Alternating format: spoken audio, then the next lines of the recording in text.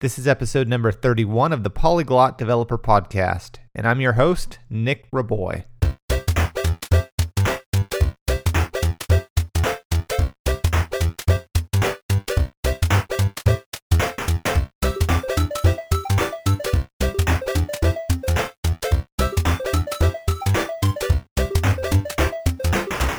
Hey everyone, welcome back to the show. The topic of this episode is around developer education, and more so in two different perspectives. The perspective of the educator, as well as the perspective of the person consuming the educational material. With me on the show today, I have two different guests. The first guest is Adrian Tack, who is the author of Coding for Kids Python, as well as some developer courses on LinkedIn Learning. My second guest is Alex Zizkind, who also has courses on LinkedIn Learning, but primarily has courses on his own teachable platform for NativeScript development. Growing your skills and remaining modern is something that all developers need to be concerned with. While Adrian, Alex, and myself are all developer educators, we're always working towards staying relevant in the developer space by learning new material. That's really what this episode is about. How do you learn something new, and how do you teach it to somebody else? And as a result of doing such, you're also going to grow as a developer. With that said, enjoy the show. Hey everyone, I'm with Adrian Take and Alex Zizkin, and we're going to be exploring what it takes to grow as a developer in terms of education, as well as teach other developers. So this is through books, video courses, conferences, anything else that's similar.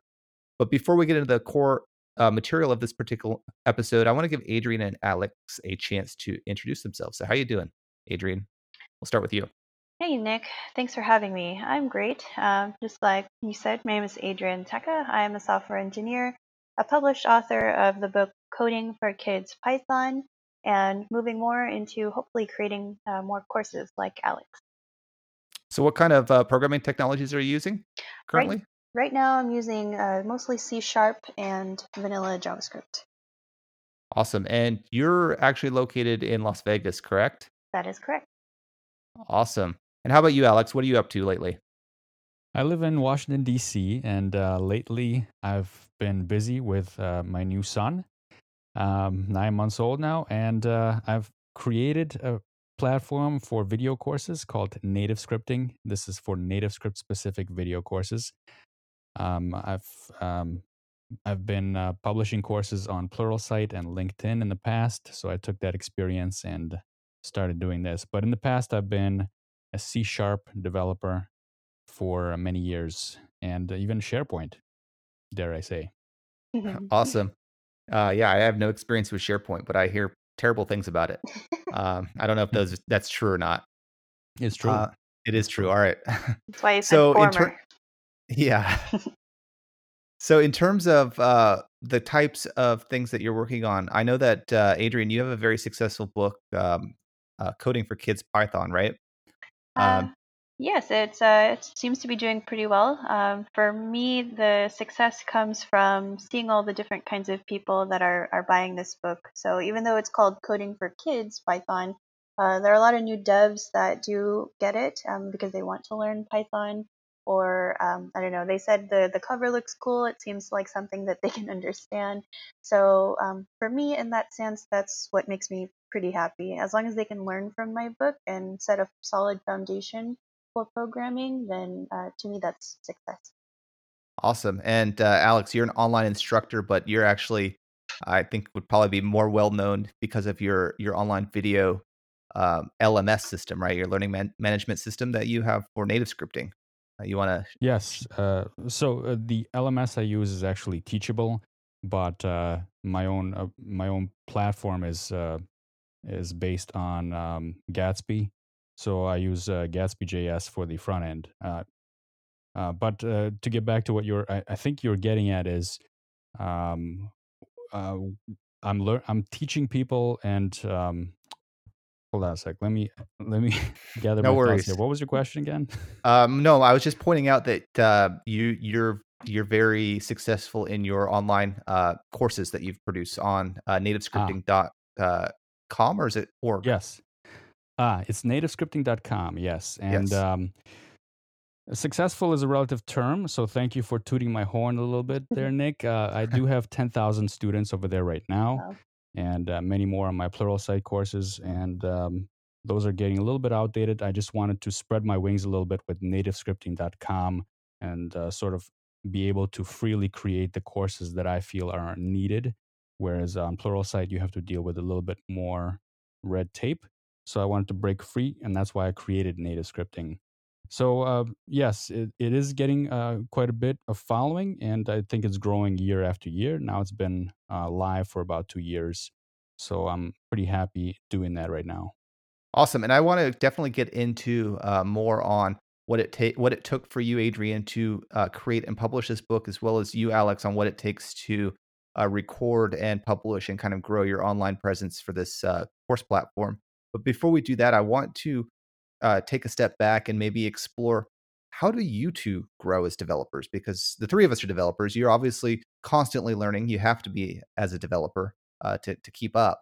So, I mean, starting with you, Adrian, how do you learn? How do you grow? I was just talking about this last night actually at a JavaScript LA meetup, and for me personally, whether this is a good thing or a bad thing, I need some sort of driving force or motivation for me to learn something new. There needs to be a need for me to learn something. So I can have a list of tutorials that I would want to go over, but if I don't have a direct need for me to learn that, I'm probably never going to get through those tutorials.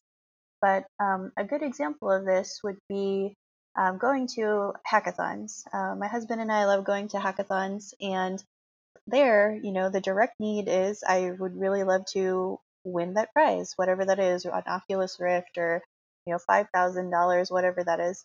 And by going in there and putting myself in that situation, I better learn. I better read the docs and do something to learn. And for hackathons specifically, this is where I got most of my React Native knowledge. That's the first time I read about it, learned it, and used it and built something with it. So at this hackathon where you learned React Native, you obviously had the need to learn it because you wanted to win that prize. But that process of learning it, I mean, at this hackathon, I know that there's generally workshops and things like that. How did you pick it up coming to this hackathon with no knowledge at all about it? I mean, it helps that I did have some React knowledge previously, so it doesn't directly port over, but there's at least that basic knowledge. And then just using what's available online, very similar to the Create React App template for helping you get started with React apps. There are a lot of tools and pre-built templates for React Native, and those are some of the ones that I use. One tool is called Expo, and that gets you up and running to create apps on your phone, and that's what we used during these hackathons. Now, these hackathons, in case viewers or listeners are not too familiar with how they go, are these generally free events, or do you have to pay to participate, kind of stuff? We tend to go to the ones that are feasible or free. The ones that I've been mentioning, it's called Money 2020. They are only $10 to participate, so that for me that's not bad. There are other ones that are more costly. I tend not to go to those. Are the prizes better? Is the competition more fierce? I wouldn't know, at least It- for the super expensive ones, but sure. at least for Money 2020, for a $10 ticket, the prizes are well worth it. Not only do you get some sort of monetary value or whatever sponsor prizes that are explicit to that company, sometimes you have the chance to actually pitch your idea to the conference attendees, and that's way more valuable than any monetary, direct monetary value you get straight from the hackathon. Got it. Makes sense. And how about you, Alex? What's your process for learning and growing as a developer? Well, I'm actually, I went to school for software engineering back in the day. So that's my college education, right? All But right. I feel like a lot of the time I spent there was because I kind of had to be there. And also feel strongly that you don't need that. You actually can learn everything you need without having that degree. And I don't believe that employers are actually looking for that these days. They want experience. So how do I learn? Pretty much everything I know these days is not learned in college. It's just basically digging in yourself. There's lots of different ways to learn, and everyone has a different preference for learning. I know that there's something called learning style. I don't really believe in learning style. I just think it's what you prefer. So people have a preference for reading books, people have a preference for looking at courses, but I think that you should actually attack it from all the different available vectors because that'll make your brain sort of exercise a little bit, right? So if I myself prefer watching video courses. That's how I like learning. I just hop on Pluralsight. If there's a new topic that I want to learn, I will go on there and I will find a video course. I will learn about it. Excuse me. But let's say that a course is not available, then I will go and seek out a workshop or even YouTube. Believe it or not, there's some really good quality on YouTube right now. People are making YouTube videos that are higher and higher in quality. There's a lot of bad Mhm. stuff on there as well. But yeah, whatever you can get your hands on, and books especially. Books are, they go through a rigorous process of editing, and it just takes a very long time. And I commend you for doing that, Adrian, because that's really tough creating a book. Books are well organized and they're vetted. So that's a really good source to get your knowledge. So I do also like to read books. It's not my preferred way of doing it, but I feel like it stretches me a little bit when I do learn from books. Is So that's your how you. method of learning kind of like Adrian's, where it's motivation based, or do you said you just hop on Pluralsight and learn something new? Is that like a whole language, or is that a specific chunk that you're after? Yes, it's just in time learning. I guess you can call it just like Adrian's style as well. So whenever I feel like I need to learn something, that's when I go do it. And I think that's the best way to do it because if I go learn something and I don't apply it right away, I'm gonna forget it. There's so Sure. much stuff out there that you have to learn it and immediately apply it. And what's the best way to do that is if you have some kind of time sensitive pressure that you need to learn it and Yep, apply it right totally away. agree. Got it. Now, when it comes to these video courses and books and things like that, is the time commitment to actually leverage these quite large, or are a lot of books and courses structured in a way to where you can spend 15 minutes inside of one of these platforms and get a lot out of it? I think it depends. For my book personally, there was a deadline attached to that. There were milestones needed for specific chapters, along with the coding activities and potential answer keys. So that in particular really, really stretched my time management skills. I had to do that while I was working full time. And, well, Actually, I meant, sorry, sure. let me be a little more clear. I meant from the perspective of somebody who's actually trying to be educated Uh, from this material.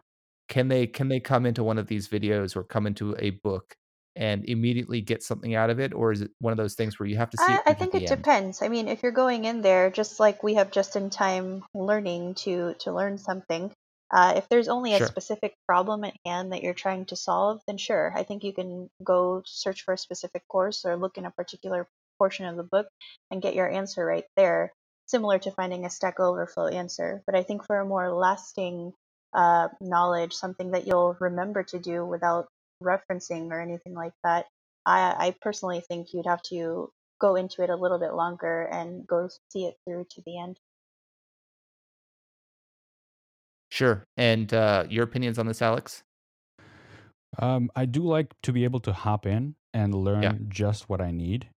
But I do also, if I want to learn a topic from beginning to end, I appreciate those video courses that might have me building an entire application from start to finish, and that might take a few days for me to finish, Sure. and it'll be from A to Z, everything about a framework or everything about a platform.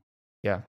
So with the internet being as awesome, or I guess as terrible if you wanna think of it that way, as it could be, um, why would I say, participate in a course, or why would I purchase a book or download a book when there's other alternatives that maybe are free instead? Like YouTube, you said there's tons of great content on YouTube. Why would I go through a video course on Pluralsight or similar when I can go on YouTube? Or why would I want to pick up a book when I could view a blog post? Any feedback on that? Just to be clear, you're basically asking how would books and courses differ from getting a one-off tutorial on YouTube, for example, right? Yeah, sure. Well, uh, like I said before, you could go and find a YouTube video if you're looking for a specific topic. It's kind of like finding a Stack Overflow answer, right? But let's say that you were looking for more depth of knowledge, that you wanted to go in and learn from beginning to end. That's where a video course or a book would be handy, because then they would take you in one specific style that you might enjoy.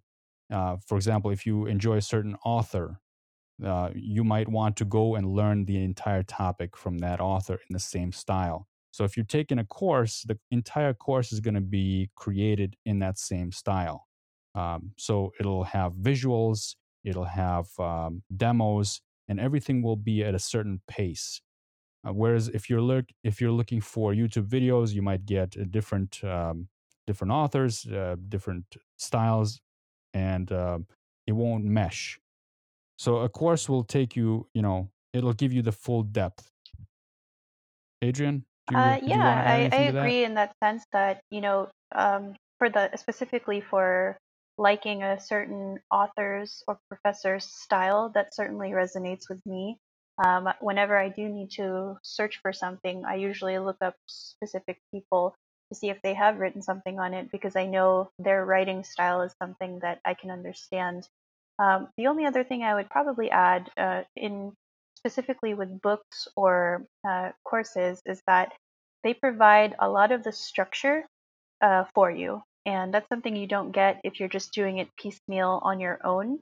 Whoever creates these pieces of content has done that homework for you. I know I certainly did that with my book and making sure it's in a structured fashion. I'm sure Alex does that for his courses. All of that extra work done to make sure it has a good workflow. You build upon old things that you've learned in previous chapters. I feel like those are the things you would not get if you were just doing piecemeal one off blog posts and YouTube videos. Awesome. No, that makes perfect sense. So I mean, we've explored. Just to confirm, Alex, you've never written a book, right? Or have you? No, I have not. I've tried, but miserable failure. And Adrian, I have you ever done just any video actually courses? finished my first one that should be coming out soon. Oh yeah, that's right. That's That's correct, right. LinkedIn With Linda Learning. Learning, correct? Great. Congrats. Oh, Yeah, LinkedIn. it's Is it LinkedIn is it LinkedIn Learning, or also Linda? lynda.com. They acquired them, so I think they're fully going to go to LinkedIn Learning now, but I don't know when that's official yet. It's I think Linda got acquired by LinkedIn, and then Microsoft acquired LinkedIn, correct. but All the there's still names are LinkedIn Learning. everywhere, but I think Got it. now moving forward, they will be using LinkedIn Learning, is what I last heard. Yeah. I definitely want to ask you questions on this coming up. Your experience versus the two. But before that, because we've already explored video courses and books, I know another popular thing that people use for learning is conferences. Do either of you Not as attend conferences? not as much as I used to, but I would like to Yes. attend more. Um, is it not as much as you used to because you weren't finding value in them, or because The just other previous priorities? positions I held, I guess, just had better budget for it. Right now, the positions I have doesn't have that Sure. budget to allow me to go. Where I'm going with this is I'm just curious, based on the two of your experiences of participating in conferences versus other content outlets. What are your opinions as far as learning and growing your skills through these types of outlets? Uh, I mostly go for conferences to mingle with people. Yes, once in a while there are Got it. interesting talks that come up, and it's good, but I don't really find them um, as deep learning experiences. Sure. Now, I've never taken workshops at conferences, so that may be a very different experience for people that do take workshops. But I use conferences more like a networking thing, and also to get an idea of what's upcoming up and coming, in the technology world. Sure. Yes, I also go purely for mingling and finding other people and talking about their particular experiences at their jobs. And same, as I have never taken a workshop, but I feel like that would be a very valuable experience. Every now and then there will be a really good talk that just everything that they're saying resonates, or you feel like you can apply that as soon as you get back to work. So in that sense, that's why I like going to conferences. Sure. So primarily for the networking, less so Yes. much for the education of the lecture talks, right? Yeah, I think we're on the same page. Got it. Got it. Yeah, I think that's been my experience as well. As somebody who goes to conferences, the lectures every once in a while you get one that's super amazing. You definitely get to learn about what people are working on more than anything, and network. But as far as learning, I personally have better experiences with the courses and the books and stuff like that. So now I want to shift gears here and talk into kind of what's it take as a content kind of developer, like producing books, producing courses, things like that. So let's start with Adrian in your book. So what went into this process? I know that you're very motivation based learning. Pretty much. So when my publisher reached out to me for this book, at first I actually did not want to do it because I saw the schedule of milestones and all the deadlines, and I was about to say no because I already had my own deadlines at work, so I didn't think I could do it. But for whatever reason, I don't know, I felt like I just wanted to see if I could do this, and the that fact that being an author, that's a pretty cool achievement, I think, that really drove me to take this opportunity, and that's what I did. And it wasn't easy.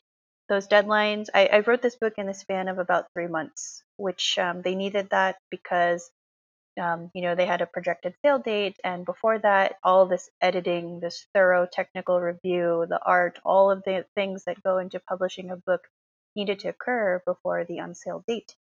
So it was definitely, it was difficult to say the least, to write this book after coming home from my 9 to 5 and trying to rewrite specific sections so that they are understandable and fun for a kid when they're reading it. Awesome. And do you feel like you actually grew? I would say I have a very good understanding of it and I could lead others to it, but I would say absolutely it has definitely Sure. deepened my knowledge of the language because in order for me to create these activities or do these to even explain the concept of how do you do a for loop, what is a for loop, and then to explain how to do it in Python, you need to have a very good understanding of that before you can even begin to write about it. Sure. And you said that the publisher reached out to you, and I assume you didn't have Python on your resume. So this came through to my Instagram, which I have a lot of things to be thankful for. I started that when I started the current job that I'm in, and I had no intention of becoming an influencer or any of these things. I simply wanted to share bits of my life as a software engineer, and I did that. And as it sort of kind of grew, I wanted to focus on teaching things, and that's what I did on my Instagram, along with posting pictures of myself. I really wanted to focus on teaching programming concepts. So I would do that, and I that related to a lot of people. It caught on, and I believe that's how I grew and grew, and that caught the attention of the publishers. So that's how they reached out to me because they enjoyed how I was teaching these concepts in this method. There's only so much you can write in an IG caption. And since they reached out to you and you weren't a self-published author, did you background check these people? Or I mean, how did you know that they were legitimate publisher? Absolutely, I did. I mean, from the beginning, they were very professional in their correspondence. Obviously, researched their company, researched other books that have been published by them, and yes, they were very, very, very legit. I don't think I would have gone with them Sure. otherwise. And when it comes to writing this book, and I'm sure that every publisher has their own requirements. But I mean, did you have to use any kind of special software? Is this something that's readily available to a developer to be successful in writing? Absolutely. They, at least for them, they were very open and flexible as long as they can make edits to Sure. it. So I wrote most of this book on Google Docs. That's how we Got did it. it. As far as content ideas go, were they like, here, we need this, you figure out what you want to do, or did they actually give you like a table of contents and they said, write this? How did that work?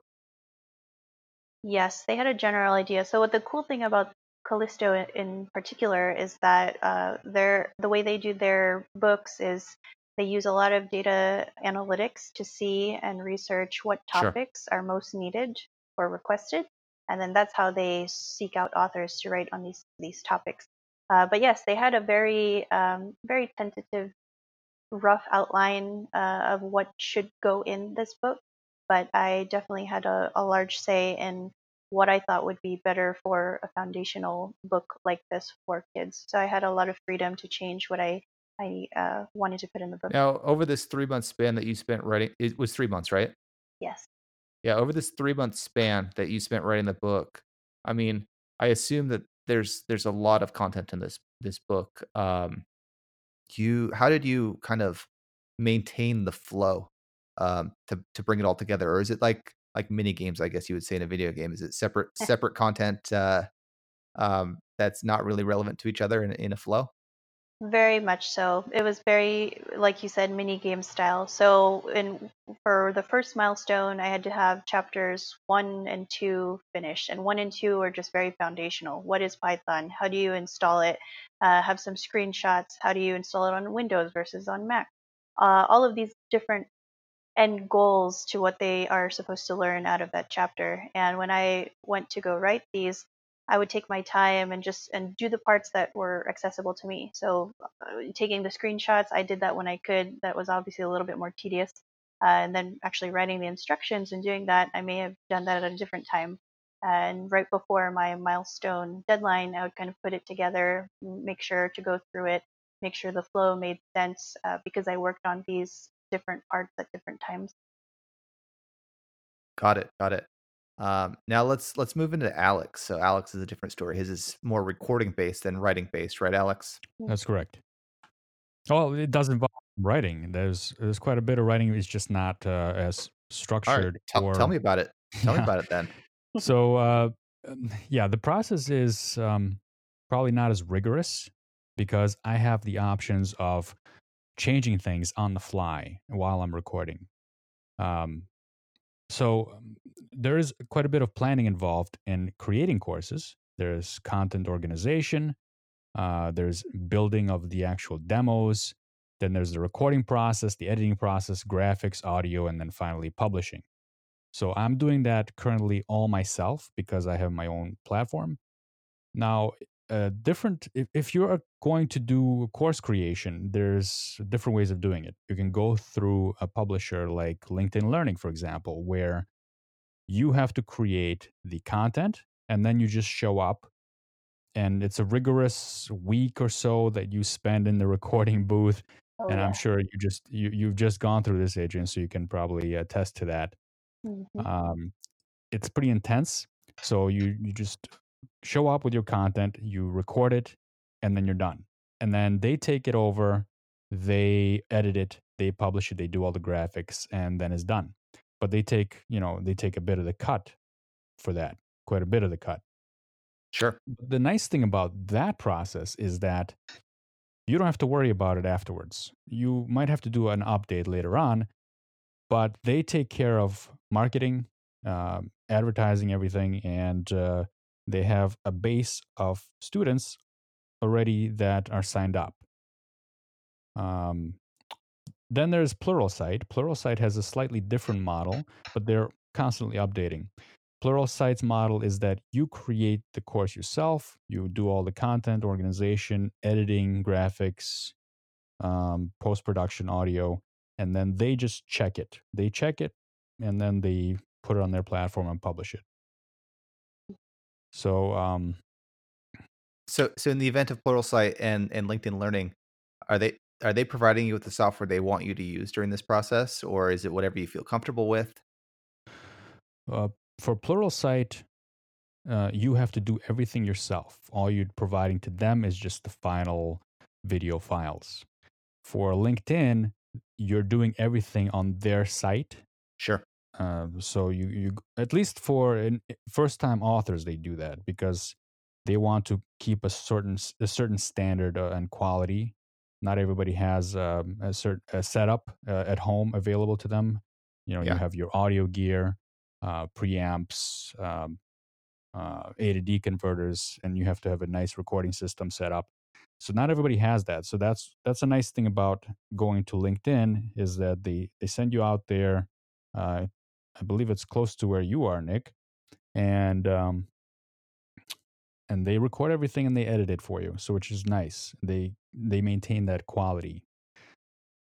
So, and this is a question for both of you since you've both been through the LinkedIn learning process. When it comes to creating this developer content for them, I know it's not like a book where you can just reread it and make changes to typos and things like that. When you record a course or a part of a course for these companies, and you have stutters in your voice, or you have certain, like you say, or like I do all of the time, um, what what's the process? Do they make you re-record? Do they edit that kind of stuff out? Do they not take you at all? Um, There's There's an audition process. You have yes, to do that sure, before you do anything, right, Adrian? sure. that's correct. Yeah. I So I think will. by Oh, go ahead. Sorry. sorry. I will say that there's a running joke, at least in LinkedIn, where when you are recording these parts, it depends. I had to write scripts since this is my first course ever with them. So I was basically reading off of my scripts. And there's this point that they make where, you know, with audio, you have to be a little bit more energetic because if you're talking at your normal uh, rate, it sounds like you're bored on audio Yeah. in the course, and that was something that I had a lot of trouble with. So it's very awkward to kind of energize my voice. It almost felt like it was too much, but it was coming out just right. But in terms of the edits, there's this running joke where if you do stutter or you mess up or you say something wrong, you would say rephrase, and you would start over from the beginning, and that alerts the editing team to know that they're going to cut that part out and use the next part. Hopefully, that you would get correct the next time. Oh, I would just love to get a hand to get my hands on my original tape. Oh my gosh, it was probably all Yep. rephrase. So So much of that. Yep. it sounds like it's potentially a far more exhausting process than a book. Then is that correct? It's Uh, exhausting while you're doing it. oh yeah. I mean, when they gave me the tour, they had a little snack and tea area, and I wasn't. I understood now why they had a lot of herbal tea, and there's one specifically called throat coat. I probably drank. What? Yeah, I probably drank a lot of that, a lot of tea with honey, because after every episode or every course that you do, you divide your topics up into videos, 3-minute videos, and with all the rephrase and oh I screwed up and oh you're not energetic enough, the amount of times that you have to repeat and speak really takes a toll on your voice. So that was definitely needed, all of that tea. Wow. And Oh, I go on, use that Alex. technique, by the way. I do use the T technique. That's really good. But I Yeah. also use the rephrase technique now, even to this day. Yeah. It's really handy, yeah, Uh-huh. because especially if you're handing off your videos to an editor, Oh yeah. it's you just tell them cut it on the phrase, and that's it. Hmm. So I guess this brings up the part two of this question. First of all, in your videos, because I'm curious, is it all screen, or do you show your face on the videos as well? Out of curiosity, is it all just screen recording, or is there FaceTime as well? At least. Uh, Oh, go ahead, Alex. go. I thought that was for you. Oh, okay. Either of you, since you both Yeah. have experience with this. At least for my LinkedIn Learning course, most of it was screencast because it is showing Sure, something. But luckily, the intro video does have some live film, so I got to introduce myself and be shown. sure. Because my question around this is when it comes to editing, because things like Angular and React and all of these other JavaScript frameworks, they change every Yeah. day, pretty much. When it comes to making edits to those videos, I mean, what do they do about, well, if now you've lost half your hair, or you've got now smoker voice, or there's major changes with your presentation style. How do they make it so that way it's kind of blends in, I guess you can say? I know they do revision courses, so at least for Sure. these, most of them seem to be screencasts, so that's not an issue. But they do Got have it. other courses where you are live on film and you are teaching something. I don't know Got it. how that works with them. Any comment, Alex? When I did my LinkedIn course, they thought, "Oh, this guy is not camera worthy." So I didn't have to do any on-camera appearances. I only did the screencasts. But in my own courses, I do the camera at home. Sure. So I don't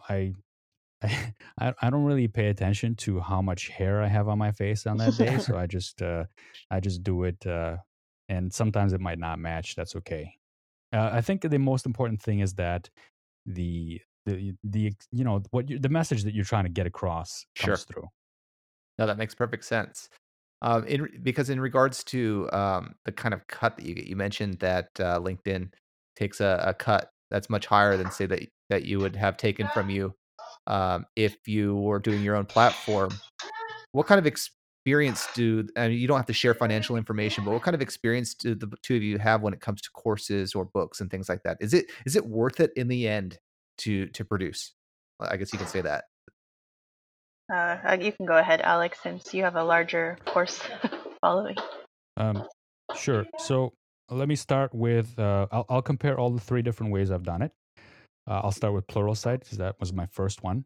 Sure. And that course took me a long, long time. It took me about half a year to create that course. It was my first course. And then I did another course for them, which took a lot less time. So, every time I do a course, it takes less and less time.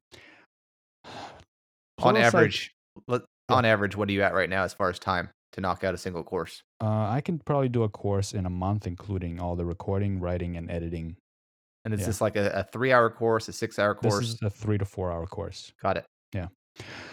So Pluralsight does take a lot, but they have a very large developer community, right? So a lot of people are looking at their courses. A lot of companies purchase Pluralsight subscriptions for their developers.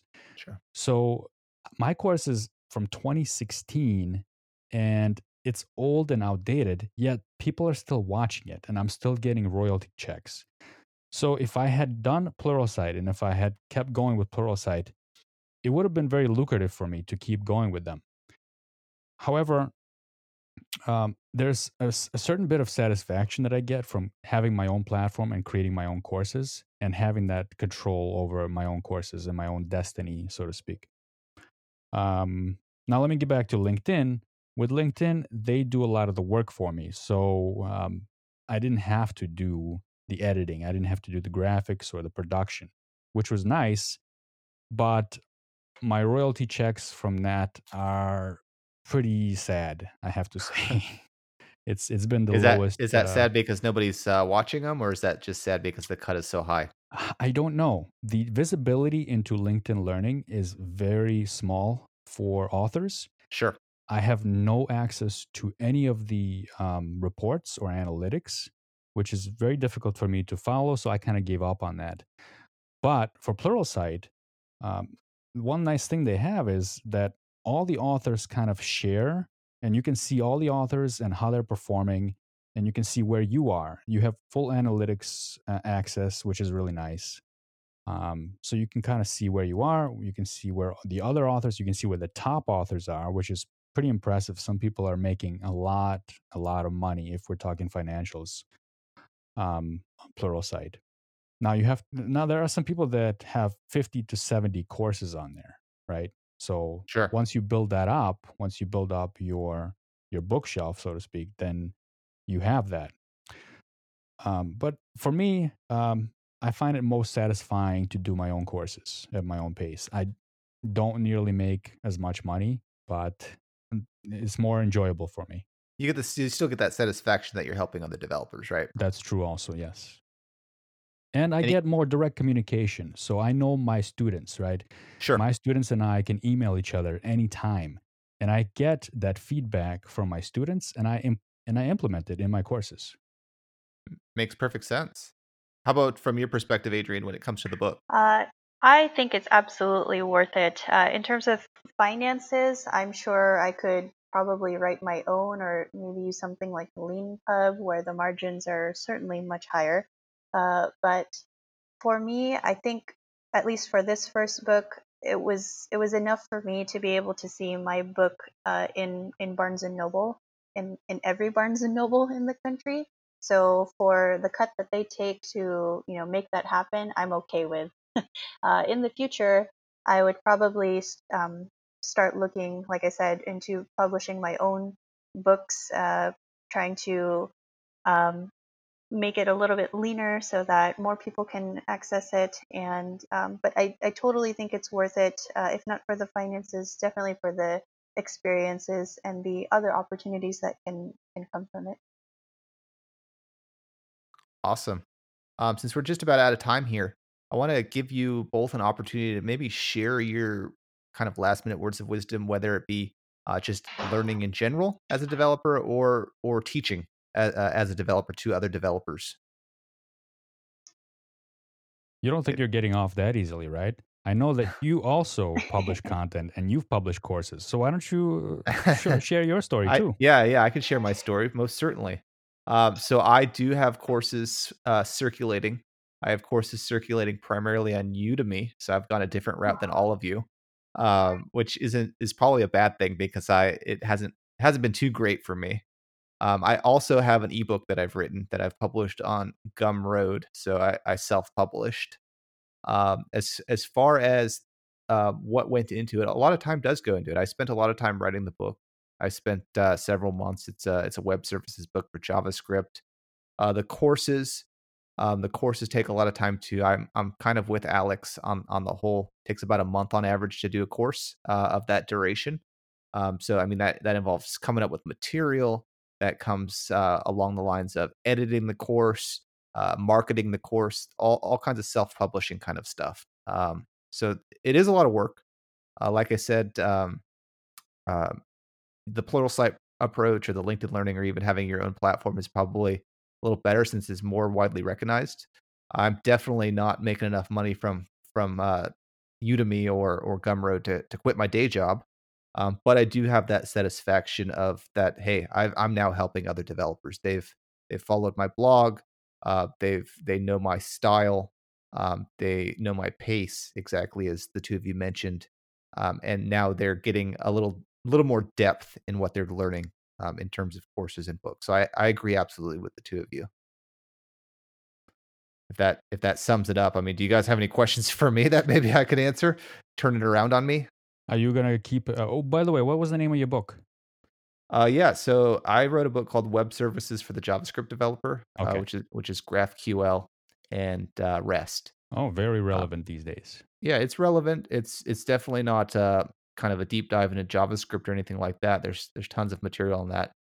But it's just my spin. It's something that I've spent time working on, and I thought, hey, I can teach all the hardships that I went through learning the process to somebody else, and hopefully, it's not something that they spend too much time trying to figure out as well. And since you've done both, would you prefer doing video courses or writing books in the future? Yeah, so it's a crossover. So I like the fact that it's very easy to update a ebook or even a printed book as technology changes, and technology changes so much. But I think I have more fun recording a course, even though that it is probably a nightmare, at least for me, to update and kind of keep modern. Just my personal opinion. Yeah. I don't know if either of you share the same opinions, Oh, but, yeah. it's different. I like doing both, but a part of me likes doing the video stuff more. I can agree with that. Yeah, love doing the video courses. Love it. It Yeah, is very hard work. it is. I'm not gonna lie. It's hard work, but it's very satisfying. Yeah, it is. And yeah, I definitely plan to do more. I'm not quite done with it, but I'm actually writing another book. It's this time around web services for the Go Nice. developer. So, Ah, um, taking the same spin on the JavaScript, but this time using the Go programming language. So one day that'll come out. Again, it's after my 9 to Yep. 5 type of thing. Yeah, great. So And you were takes asking time. about words of wisdom, final words Yeah, of yeah, yeah, wisdom. definitely.